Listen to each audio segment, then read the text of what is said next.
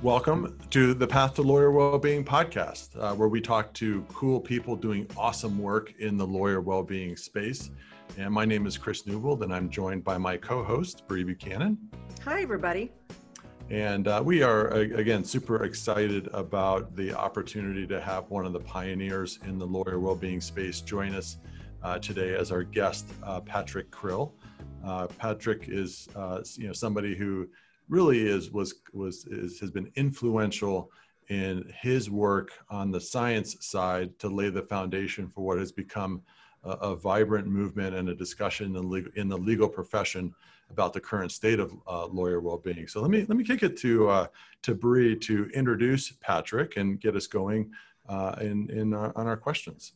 Thanks, Chris. And yeah, I think we really are so honored to have Patrick here today. And I have a little disclosure. Patrick and I work together. He's my boss with Krill Strategies, but everything I say, none of this I'm saying to just sort of flatter you, Patrick. All of this is absolutely true. Oh, right. Absolutely.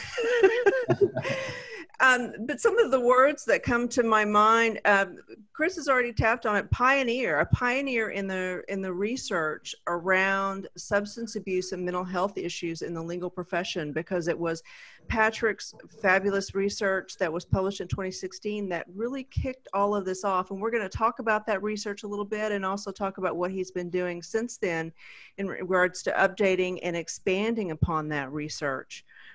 He's also what I think of as a true thought leader, and sometimes I tease him of being our guru around these issues in the legal profession, because he spends all of his time reading, researching, talking to others, and truly is a thought leader on this. He's authored over 70 articles, including for Law.com, CNN, been in the New York Times, the Wall Street Journal, and on NPR. So we really are very lucky to have Patrick today. And so, Patrick, thanks for being here.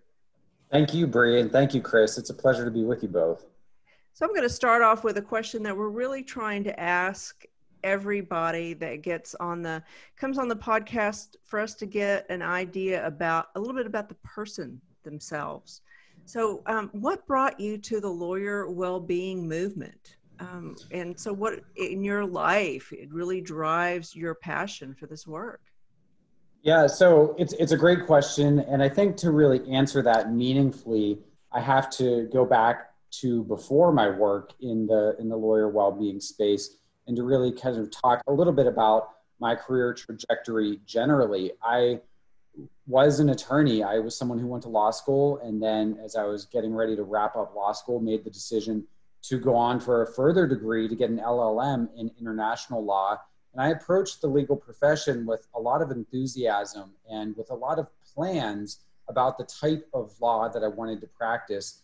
And then what I was met with was a reality that was very discordant with what I had expected. I'm a first generation lawyer in my family. I didn't have a lot of experience with or exposure to what being a lawyer actually meant. So I had all these preconceptions. And then I got into the field, and while it was fine, it was pretty clear to me right off the bat that once I got out of the academic realm, once I got out of the classroom setting and stopped studying about law and had to do the work, it wasn't a good fit for me. And I didn't particularly enjoy it. And the idea of billing my time in 6-minute increments really was, I just couldn't do it. It was right in water, in terms of my personality. But nonetheless, I did practice law for a number of years, and I worked in a number of different roles prior to coming to the realization that this wasn't long-term sustainable for me. It didn't get me out of bed in the morning, right? Right. The question we always ask people is, what gets you out of bed in the morning? And it wasn't being an attorney, despite my best intentions, really. I'm fascinated by the law, and I still think about and read about the law all the time, but the mechanics of practicing law weren't for me. I also had my own experience overcoming addiction really early out of the gate.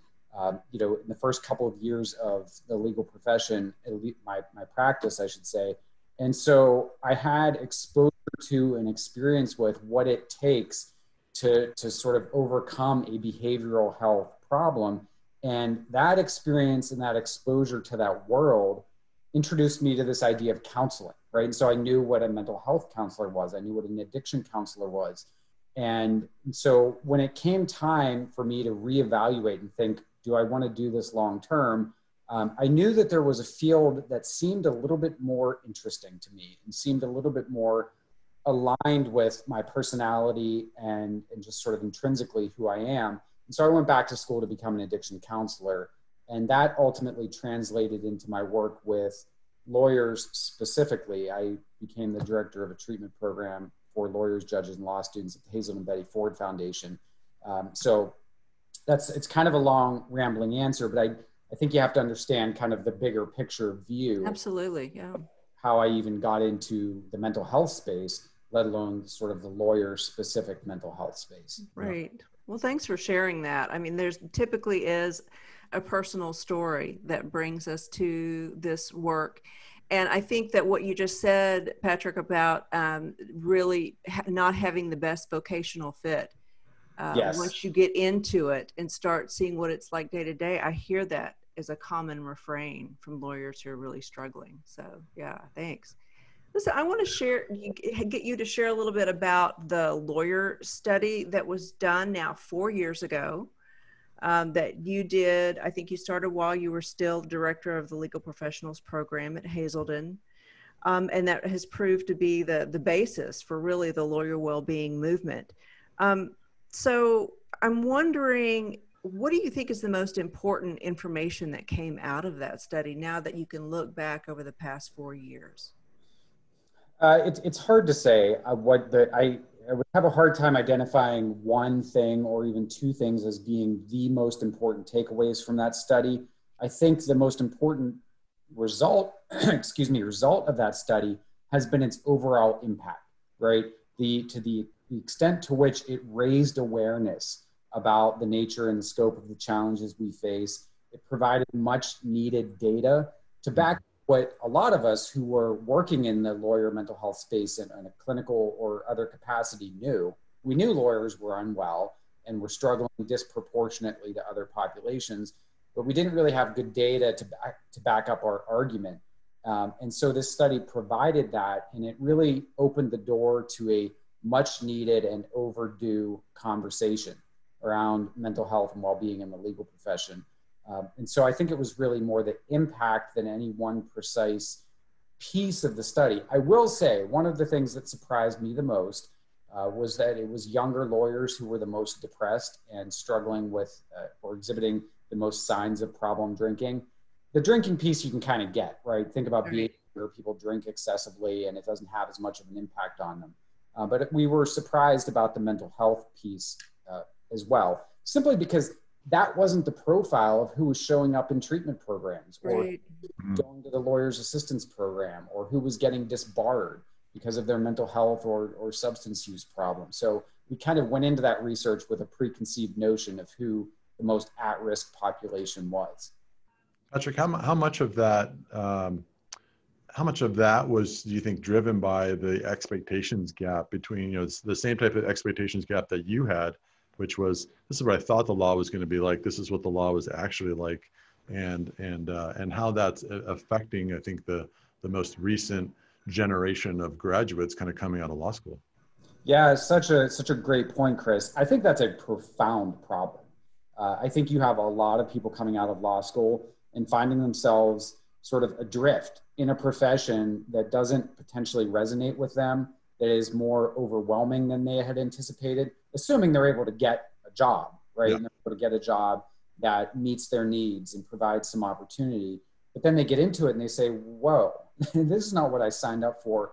Or, and this is, I think I'm putting the spotlight a little bit on the law school experience, it's not what they were prepared for. Mm. And so there are these mismatched expectations, and what that can result in, I think you're right. I mean, I think what you're getting at is, does that play into the high levels of distress among young lawyers? And how could it not? I mean, how could it not? If I had that survey, 20 years ago when I was coming into the profession, I would have, been scoring off the chart on all of those assessments. Yeah. I mean, you can see a scenario where you kind of go down a path, you feel like you're too far down that path. You know, it's probably more rare for someone to make a pivot like you did to say, this isn't for me. I'm going to go and pursue my studies in an area that then interconnects kind of the behavioral health side with the law side, right? And you know, we know how much student debt and other factors play into kind of the notion of how do I get out of this? And then that spirals into a set of conditions that just generally move toward more unhealthiness for that particular community. Yep, I agree. And I'm sure Bree has some thoughts about that as well with her background in vocational discernment, right? How do we bridge that gap? And how do we make some progress there? Because we need to.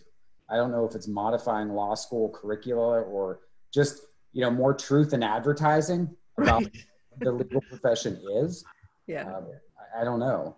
It makes me think about Larry Krieger's research, what makes lawyers happy, you know, and the idea of even thinking about it's the extrinsic things, the power, the prestige, et cetera, that draws us to the practice of law. But what we know now that what makes us happy are more internal factors of meaning. And that's just not made known to people who are contemplating going to law school or people that are there. It's kind of like something you have to trip over and fall down to figure out.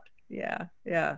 I think it's you know, Patrick, I think it's fair to say that the lawyer well-being movement likely doesn't get ignited without the study itself, right? Because we are ultimately an evidentiary-based, right, profession, and we needed the data, I think, to ultimately launch the discussion. Talk to us about kind of that notion of, you know, how important that was to kickstart the national discussion.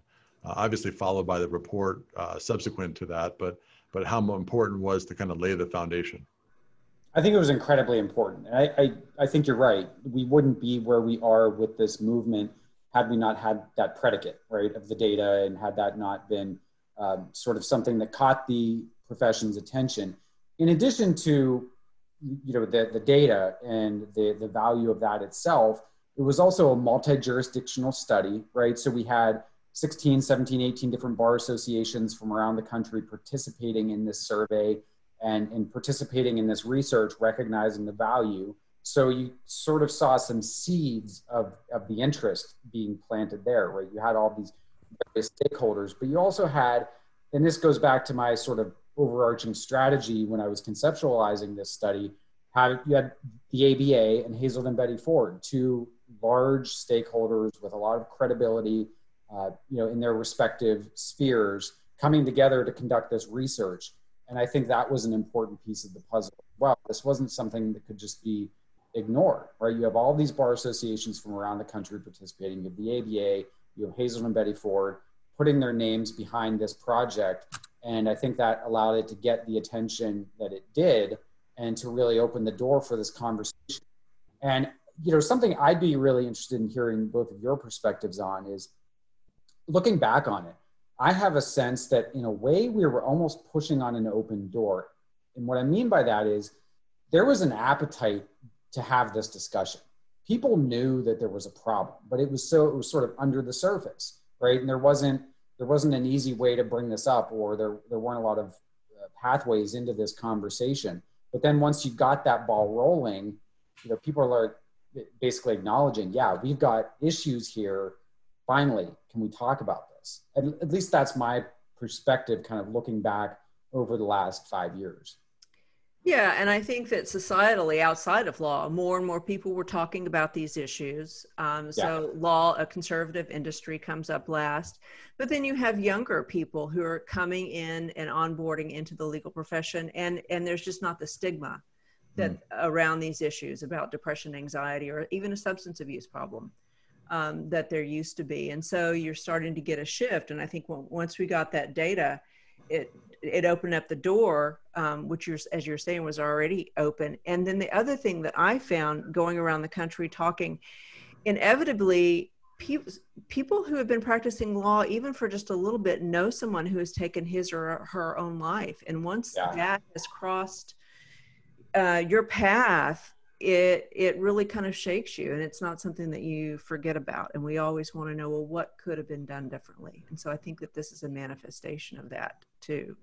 Yeah, and at the risk of, I don't want to dominate the conversation, but I do want to say something to both of you, share something with you that hasn't really received a lot of discussion, was that because it wasn't published. With that study where we had 15,000 responses, there was the opportunity for people to submit comments at the end, right? There was basically like, do you have comments? And we compiled all of those, and I have a binder of them sitting on my bookshelf. We weren't able to publish them. The format didn't lend itself to that, but overwhelmingly, I mean, with thousands and thousands of comments, overwhelmingly, they reflected a theme of, this is a huge problem in the profession. We're glad you're conducting this research. Maybe that's where I began to develop this notion that people want to have this conversation, right? People recognize that people around them are not well, and that people around them are struggling, and they feel like they're in a profession that's tone deaf to it. But overwhelmingly, that's what the comments reflected. People saying, this is a big deal. This is a needed endeavor. Yeah. So I know that research was so important, but there were other questions that you wanted to ask. And so could you tell us a little bit about the most current research you're involved in? Yeah, I'm actually really excited about this. We, along with a colleague at the University of Minnesota Medical School, I designed a new survey that we administered to lawyers in California and the DC Bar. So we partnered with the California Lawyers Association and the DC Bar to conduct new research, sort of bi-coastal research. And, you know, I had a couple of aims for this project. One, we did want it to be a random sample, so it would meet sort of that gold standard for research. The 2016 study, while I feel very certain that those numbers were representative of what was happening in the profession, it wasn't a truly random sample. So it didn't, you know, sort of meet that gold standard for data. So I did want to have a random sample, but I also wanted to explore the why, right? Not just the prevalence, not how many lawyers are meeting criteria for depression or a substance use disorder, but why? And to ask questions that could sort of get at lawyer motivation, lawyer personality, and then look at those responses in relationship to their mental health. So we were originally supposed to launch that research project right around the time, and I mean, what a year we're all living through, right around the time when the pandemic was hitting, right? And the survey was supposed to go out, I think the same week that California announced stay-at-home orders. So, you know, obviously the California Lawyers Association said we need to pause, and we agreed with that. And what that gave us the opportunity to do was to sort of revamp the survey and to modify some questions to actually measure the impact of COVID-19 and quarantines and all of that on lawyer mental health. It was ultimately disseminated. We finished data collection about a month ago, and we're analyzing the data, getting ready to write up the manuscript. And basically what I can tell you, I can't talk about the data in any sort of precise way at this point prior to publication, but what I can tell you is that the problems are real. There was nothing anomalous about that 2016 study. And in some respects, they appear to be getting worse. And also the impact of COVID-19 has been material. It's been real. I mean, people are feeling this as it relates to their mental health and their substance use. Beyond that, though, we're going to have some really interesting insights to share about the why piece, right? Why are lawyers so likely to experience depression, for example? Right. So I'm really excited about it, really grateful to the DC Bar and the California Lawyers Association.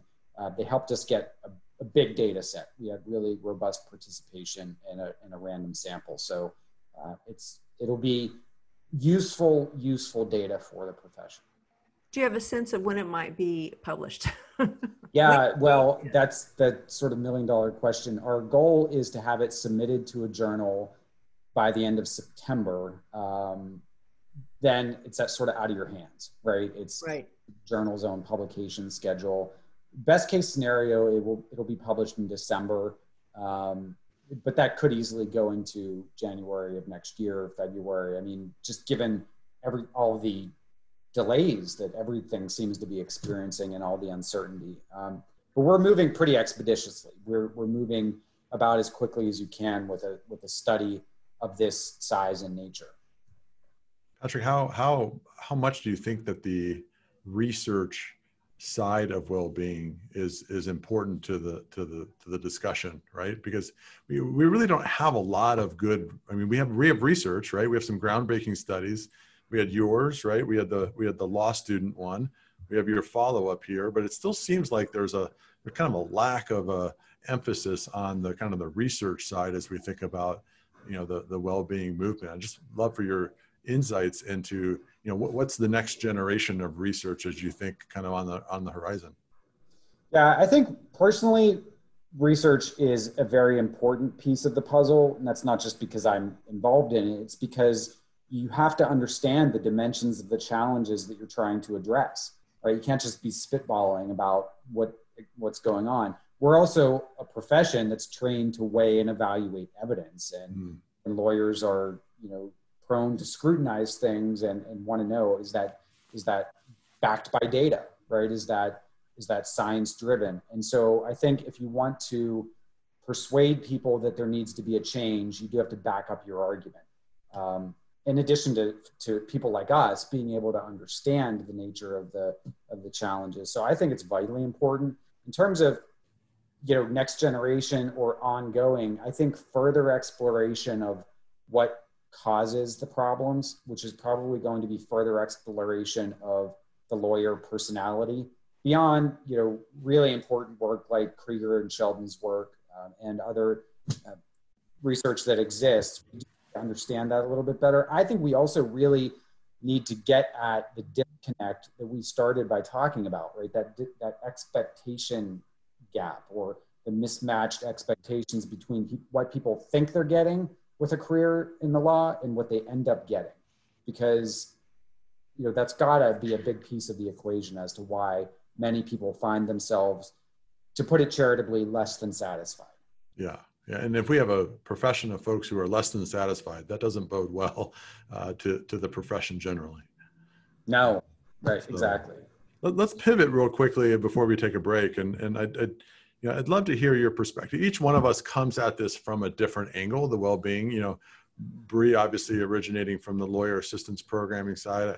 I spent a lot of time thinking about small firms and solo practitioners and preventing malpractice claims, right? And a lot of your focus professionally has been on big law, and more than anybody else, you probably have your finger on the pulse of how big law is adapting to the new emphasis on well-being. And I just love to hear your perspectives on what you're seeing out there. And do you think big law is paying attention? Because oftentimes I think big law, if they embrace it, it has a trickle-down effect to the totality of the profession. So I'd love to hear your perspective on big law and the interconnectedness to well-being. Yeah, so it's an important area of discussion. I think you're right that often big law does have the ability to sort of set the pace. They're almost like the pace car for the profession. They have an outsized influence on the profession, despite the fact that they employ a minority of practicing lawyers, right? I would say if you compare where we were 4 years ago, big law has made a lot of progress, right? It started with this sort of overdue recognition and acknowledgement that this is a real problem. We have an issue that we need to get our arms around. 5 years ago, there was profound and widespread institutional denial of the scope of the problem, right? Maybe if it wasn't denial, it was simply a lack of awareness. You can characterize it however you want. But the reality is that these issues were not being dealt with in a deliberate way. And they weren't even really being acknowledged, despite the fact that it tends to be a pressure cooker environment. It tends to be one of the most intense professional environments out there. And now what you have is a widespread acknowledgement that these problems are real, widespread acknowledgement that their competitors are taking steps to try and ameliorate the problems or at least mitigate the problems. And so there's momentum. There's real momentum that has developed. All of that said, there's a fundamental tension between the business model of big law, which again tends to be really high expectations, a pressure cooker environment, a lot of billable requirements and other demands, there's a tension between that model and, being able to take care of yourself the way that you might want to, and having any sense of balance in your life. And so I think to try and resolve that tension is going to continue to necessitate incremental efforts that are sustained over time. It's not going to be an overnight sort of fix. It's going to take a long time. And that said, many firms are making a good faith effort, right? They're trying. They're trying to bridge that gap incrementally where they can. One of the problems with incremental progress, especially in an environment where so many people are not satisfied, is that it takes patience, right? And so you'll have some people in those environments, or some people sort of external to Big Law commenting on Big Law saying, this is all window dressing, right? All of these changes that they're making don't really get at the heart of the matter. But the reality is you have to start somewhere, and you have to start taking steps. And as long as those steps, like I said, are sustained and they continue to move in the right direction over time, I think the model can be adjusted to the point where people experience greater levels of personal well-being. And to some degree, that's already happening. Yeah, and I know that all three of us, being co-authors of the task force report, we can remember all the thought that went into how we make a good argument to the legal profession for this culture change. And there was the financial, it's good for business. It's relates to our ethical obligations, and then the humanitarian, it's the right thing to do.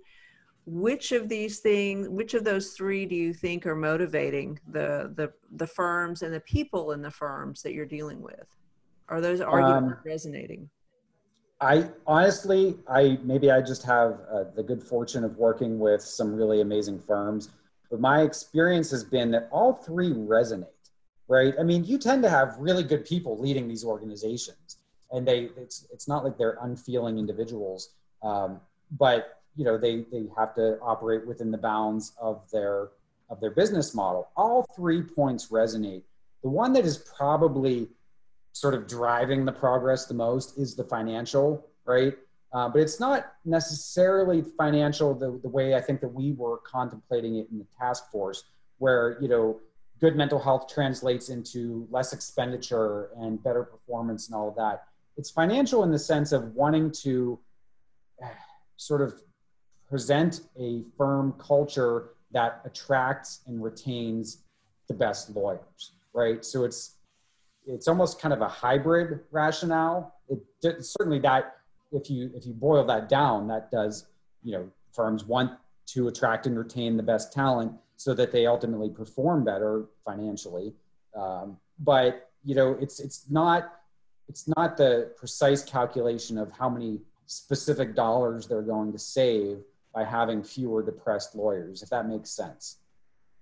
You bet. And does that make sense the way I'm sort of explaining that? Yeah, and one thing that I hear that really resonates when I speak is the issue around the recruitment and retention. Yeah. That's a big deal. And getting back to talking about those younger lawyers that we were talking about at the very beginning, they expect that they're going to work for somebody who has an interest in them personally, that cares about them as a human being. And that's just what's out there and what they're dealing with the new folks. So yeah, it certainly feels like the talent acquisition side, where these firms are competing for the best and brightest talent coming out of the law schools, that many of those students are coming in with a different mindset from a work-life balance, right? And that has the potential to be a real game changer. Probably has you more optimistic thinking ahead to the future in terms of the generational change that will ultimately evolve in Big Law. Yeah, absolutely. I do think that the younger generation of attorneys, assuming that their priorities aren't kind of co-opted by the machine, if you will, right? Assuming that they maintain that level of desire to have a different work-life experience, and as long as they continue to prioritize well-being, then yes, I think that they can be a driver of real transformational change and sustained change in the profession, as long as they don't kind of get said, kind of co-opted or swept away by the current that exists. And I don't see any evidence that they will. I'm just offering that as one potential caveat, right? Does the prevailing system ultimately prevail? Yeah. Yeah. Well, hey, let's take a quick break. Patrick, this has been a fascinating conversation. I love the kind of, again, your thought leadership in this space and your experience, your ability to kind of see the macro trends, I think is really critical as we kind of think about the well-being movement on the horizon. Let's take a quick break and we'll come back. Your law firm is worth protecting, and so is your time. ALPS has the quickest online application for legal malpractice insurance out there. Apply, see rates, and bind coverage, all in about 20 minutes. Being a lawyer is hard. Our new online app is easy. Apply now at applyonline.alpsnet.com.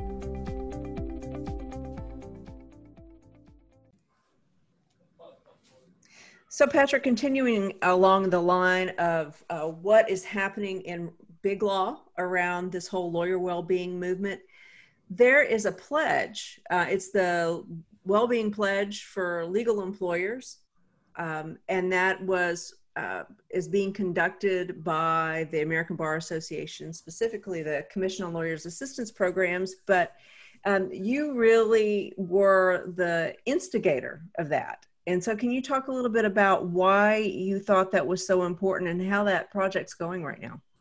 Yeah, so I'd be happy to. I'm really gratified with how the pledge has turned out, especially given how it sort of began. And what I mean by that is I first proposed the idea of a pledge campaign to ask legal employers to publicly state a commitment to various principles around well-being back in, I want to say 2015. Prior to the study. And at the time I proposed that and sort of had this idea, the profession was in a different place. This conversation wasn't really happening or resonating in the profession. And so that idea gained no traction. And so when I had the opportunity to present it again in 2018 under the auspices of the ABA Working Group to Advance Lawyer Wellbeing, the group liked it and we ran with it and we launched it in September of 2018. Starting with 12 law firms, right? And those were basically firms that I or others in the working group had a relationship with. And we sort of approached them and said, would you like to put your name behind this campaign and help us generate momentum and interest to hopefully change the culture of the profession? So we started with 12, I would say, very courageous law firms. And we're now up to close to 200 organizations. That's right. Pledge. Which is really, really remarkable. We still have a lot of room to grow and a lot of stakeholders that we want to get on board. But it has already, in my view, amounted to a vehicle for cultural change. And that was the idea from the beginning. We need a vehicle for cultural change, something that provides concrete, tangible guidance about steps that organizations can take to reduce the impact and prevalence of mental health and substance use problems. And so I really couldn't be more pleased by how well it's going. I'll say that simply signing a pledge and saying we're going to do X, Y, and Z in and of itself is meaningless unless the organization follows through. And it's not hard to imagine why some organizations may want to sign on just sort of for PR reasons or peer pressure, whatever. But we just finished evaluating, we circulated commitment forms, recommitment forms after organizations had been signatories for a year. And we're just finishing evaluating all of those responses. And the overwhelming majority of signatories are really taking meaningful steps. I mean, That's great news. Yeah. They're trying to live up to that commitment that they made. Yeah, wonderful. Can you talk just for a minute? Because my thought is there may be some people who are listening who may be interested in getting involved in that pledge. And so it's for legal employers. It's not just big law, right? Yes, exactly. So we Bar have associations. We have an overwhelming number of big law firms who have signed on, but bar associations, law schools, corporate legal departments, sector legal employers, right? A large public defender's office, a state's attorney's office, the Department of Justice, right? If anyone from the DOJ is listening, we want you to take the pledge. There are lots of other stakeholders that it would be great to get on board, because this is about changing the culture of the profession, not the culture of big law firms. Right. Right. And so, I also just, Chris, what do you think about the pledge as being someone who works in day-to-day and risk management for law firms? Do you see it as a helpful tool? Yeah, I think, again, what we're trying to do is get the discussion going amongst partners in any size of a firm or in any type of a legal employer environment. And so the more that those conversations are being had, I think that the more that you're seeing people, kind of see, I know from our perspective, we believe that happier, healthier lawyers ultimately lead to fewer claims, right? And so the pledge, I think, has been really a catalyst for what I would love to see is again, 200 signatories to become 1,000 signatories to become 2,000 signatories, because I think we continue to want to be able to see this filter down. If big law is the pace setter, how do we continue to see small law, solo practitioners, and others come into it? And then also a kind of a geographic representation. I know one of my aspirations is to have pledge signers in every state in the country, right? So that it is really a catalyst for the national discussion, the national movement, and people saying, I'm in, right? We need people to say, I'm in, because I think that is going to be critical to the success of our ultimate goal, which is the culture shift. I think that's right. And when we get to that point of having a really wide base of buy-in and a wide base of participation in, for example, the pledge, that's when you start to see this idea of well-being really associated with the idea of being a lawyer, right? It becomes part of the notion of what a career in the legal profession involves. And part of that will ideally one day be a focus on taking care of yourself. Yeah. Let's shift here quickly, and I know that again, we'd be remiss to not talk for a few minutes with you, Patrick, about the impacts of the pandemic, and you referenced it a little bit in some of your current research, and just your thoughts on the effect of the pandemic, on lawyers, the legal community, substance abuse, mental health. We're seeing it amongst our policy. It's a tough time out there. Yeah, it's an extraordinarily tough time, I think, for anyone in society. Different people have been experiencing the events of 2020 differently, right? And that's one thing that I think is important to recognize, that although we tend to say we're kind of all in this together, that's true, but also really not true. We're in the same storm, but we're not all in the same boat. And that's really evident in some work environments where you might have some people who this has amounted to a significant inconvenience for them. And maybe they're kind of riding it out from their beach house or whatever. And then you have other people who are in a 700 square foot apartment and they've been traumatized by what's been going on over the course of the last 4 to 5 months. And so that experience has not been universal. All of that said, I'm hearing on a daily basis at this point from people, from organizations, from firms who are saying our people are struggling, right? I've had 4 or 5 emails. Today's a Wednesday. I've had 4 or 5 emails since Monday on that point, right? Saying, can we talk? We need to talk to you about what's going on, some of the trends we're seeing. Mm. And so it's real, and it's important to recognize, going back to the data that we were all discussing earlier, the legal profession was starting off on shakier ground as it relates to our mental health and substance use risk. We already had higher levels of those problems, and now the pandemic has come along, and not only the pandemic, the stay-at-home orders, the economic uncertainty, the racial tension that's been roiling the country. There's a lot happening in 2020 that has really pushed some people to the brink, or in some cases, unfortunately, over the brink. What are you telling these folks when they call, to the extent you can share that? What is some general advice? Well, almost always these conversations involve letting them know that what they're experiencing internally in their organization is not anomalous, right? So helping them understand the dimensions of what's happening throughout the country and around the world, and sort of normalizing that experience. But also, I think it's really important for organizations to be mindful of how they're communicating with their people around this and how they're trying to make accommodations and adjustments to culture and expectations where possible, right? I wrote a column several months ago, I think back in March, about this phenomenon essentially known as emotional dissonance, right? Which is the disparity between how we feel inside and how we feel we have to present in order to conform with workplace expectations or, you know, other expectations of us. And right now, for many people, that level of emotional dissonance is quite high because they're a mess inside and they're really struggling to hold it together, or they're completely burnt out and they're completely frazzled, but they're a lawyer. And there's a very real set expectation for how they present themselves and how they comport themselves. And so I think it's important for organizations and employers to recognize that and to try to move the needle a little bit and show some flexibility around those expectations, because the higher that level of emotional dissonance, the greater the risk of burnout, unwanted turnover, all sorts of problematic outcomes.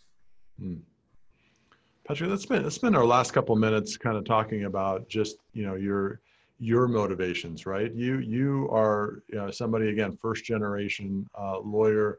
You know, in many respects, you're both nudging and blowing us, you know, opening up new doors in a national discussion. You know, I've called you at times the fire alarm puller, which means that you're kind of, you know, shining the light on some of the problems of our profession, which I know that it's motivated by a desire to drive it in the right direction, and to return it to a level of professional satisfaction that we can all be proud of and excited about, right? And I'm just kind of, you know, curious on what's it like to be in your role, to be talking to lawyers about the challenges, and also be, I know that you are amongst in our community one of the primary solution drivers. You know, you're always thinking about how do we move it forward, right? So as we think about this culture shift, I just love your perspective on both raising the alarm on one side, but yet putting the fire out and looking for a bluer sky, a better horizon in the future. Yeah, well, they're both, I think, equally important. I think the fire alarm has been raised at this point. It's a great question, Chris. Thank you, I should say, for asking that, because I think it really gets at two equally important things. We needed to raise awareness. We needed to get this conversation going. And I think on an ongoing basis, we will need to keep that level of buy-in and that level of awareness raised. So, you know, that's one of the reasons why I'm conducting new research. We can't rely on research from 2016 in perpetuity, right? We need current data to continually drive the conversation. But beyond that, it's only of so much utility if you raise awareness and then don't have any next steps outlined. Talk about how do we get to a better place, right? It's a problem and it's a solution. And now we've identified the problem and we all have to be focused on developing good solutions. I love problem solving, right?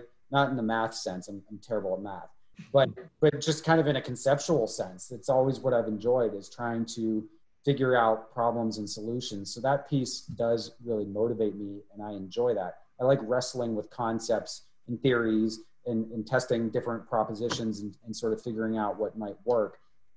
So that's a really important piece. You know, I've got to say, I appreciate you saying that I'm sort of driving some efforts here, but this is a team effort, right? And both of you and all of our other wonderful colleagues on the National Task Force and other people around the profession who are contributing to this cause, we're all kind of rowing in the same direction and contributing where we can to turn the ship. I don't know how many different lame metaphors I can, but you know, it's certainly not just me, and we really are doing this together. But I'm grateful. I experience a lot of gratitude for the opportunities that I've had in my life to allow me to be doing this work. And most days, you know, it's good to get out of bed and it's good to get up and, you know, do what I have to do that day. If the goal is the culture shift, I am curious on what your greatest fear is as we kind of look ahead. You've stumped me, because I don't know what this says about my personality, but I don't spend a lot of time thinking about that. I don't know that I have one. I know that with the task force, when we first started, our greatest fear is that nobody would pay attention, or we'd write this report and it would sit on a bookshelf. Yeah. So that's not happening. And that's not happening. And my greatest fear is always, I've been around the legal profession for 20 years now, and you see issues rise to the level of national discussion and oftentimes then kind of peter out, right? And I think we collectively, I think we're both trying to build the infrastructure and the sustainability of the movement and the architecture of the movement so that it continues to be front and center, kind of a front burner issue. I feel like we've done a pretty good job thus far, but once we kind of let our guard down, we could lose momentum, and we can't lose momentum. Well, I couldn't agree more fully. I have no intention of letting that happen for my part. That would be fully antithetical to sort of who I am at my core, right? So I'm going to keep pushing this as long and as hard as I can. And knowing that there are so many other people invested in this process, I think we'll probably overcome some of what may have been long odds at the beginning about whether you can really achieve a cultural change in the legal profession. I think we're getting there, and we will ultimately get there. And Patrick, you truly are making the profession a better one. So thank you. Well, that's kind, Bree. Thank you. Yeah, it's been awesome. And again, we talk about awesome people doing great things. You're definitely in that camp. And Patrick, we thank you so much for being on the podcast and being one of our first guests. That was great. Really good to chat with you both. And I hope this podcast is just a tremendous success, as I'm sure it will be. Awesome. Well, everyone be well out there, and we'll be coming back with a podcast in a couple of weeks. Thank you. Thanks. Bye, everybody.